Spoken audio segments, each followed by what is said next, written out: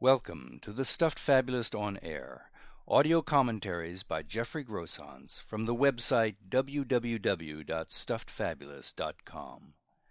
These commentaries present an independent point of view in the form of original fables and parables on psychological, social, political, spiritual, and philosophical questions of today. The ultimate moral or lesson of each tale is left to listeners to decide.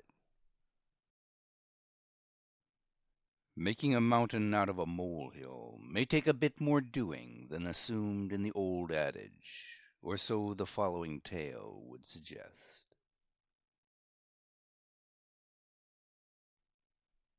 The Molehill. Once a molehill came to fear it might not reach its full potential. Things had started out well enough in its own estimation. Being small was a relative term, when all around you other molehills were just starting out as well. Which of them knew for certain it was destined to make something of itself or not? Which didn't have equal scope to shape the future? Didn't all have an equal right, then, to think they'd cast long shadows in time and be looked up to as monuments to molehill promise? Granted, a mountain like Molehill wasn't anywhere to be seen. Instead, in every direction, middling piles rose to about the same height and no higher. That didn't mean one of them mightn't achieve greatness some day, though, or that right now, in another field somewhere, a snow-capped peak hadn't thrust itself overnight into the sky as inspiring proof no self-respecting molehill should settle for less. This mere possibility was enough to banish doubt, even on days when the clouds seemed as far above as ever. Their remoteness gave more sweep, in a way, for the future to expand into glittering proofs of success, didn't it? On roseate summer mornings, the molehill would imagine the accomplishments in store for the afternoon, ever ascending triumphs that would bring both well-earned satisfactions and abiding renown. And when afternoon turned into dusk without any of these triumphs having arrived or even hinting they were near, there was always tomorrow to look forward to, the sustaining promise starting all over again.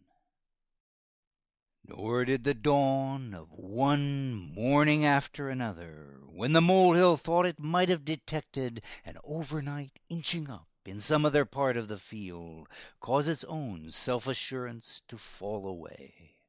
If anything, that confidence grew to fill whatever new gap in stature might seem to have opened.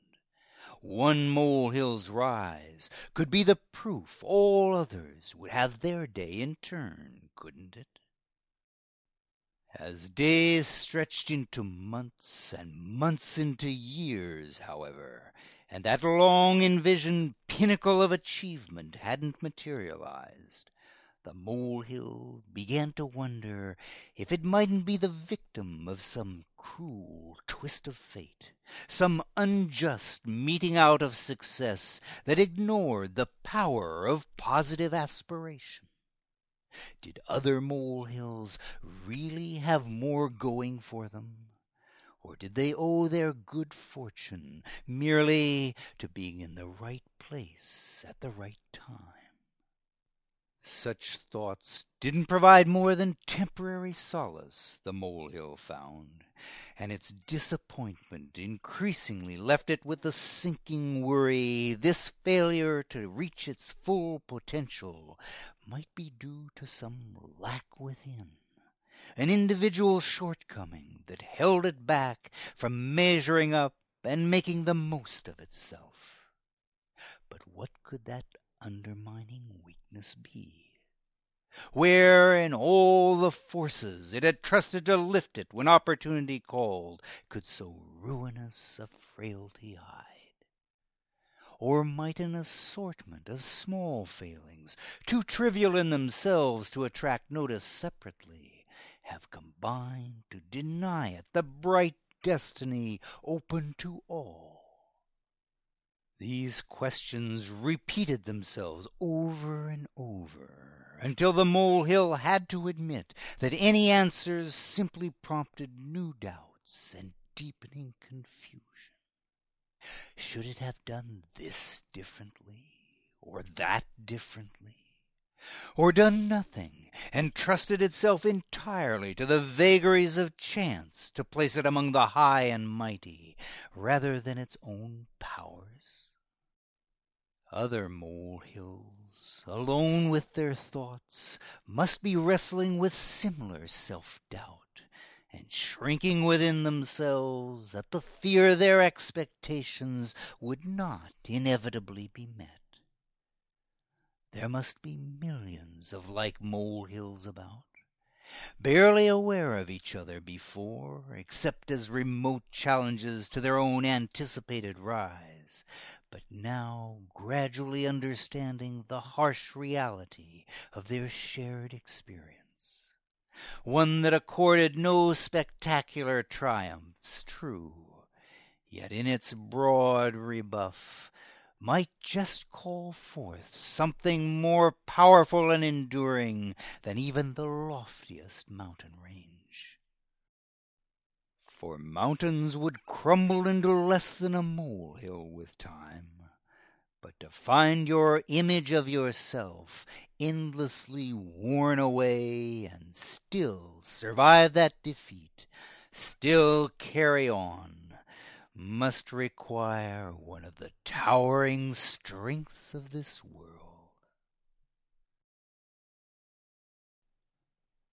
More fables and parables, like the one you've just heard, are available for reading, downloading, and forwarding at www.stuffedfabulous.com.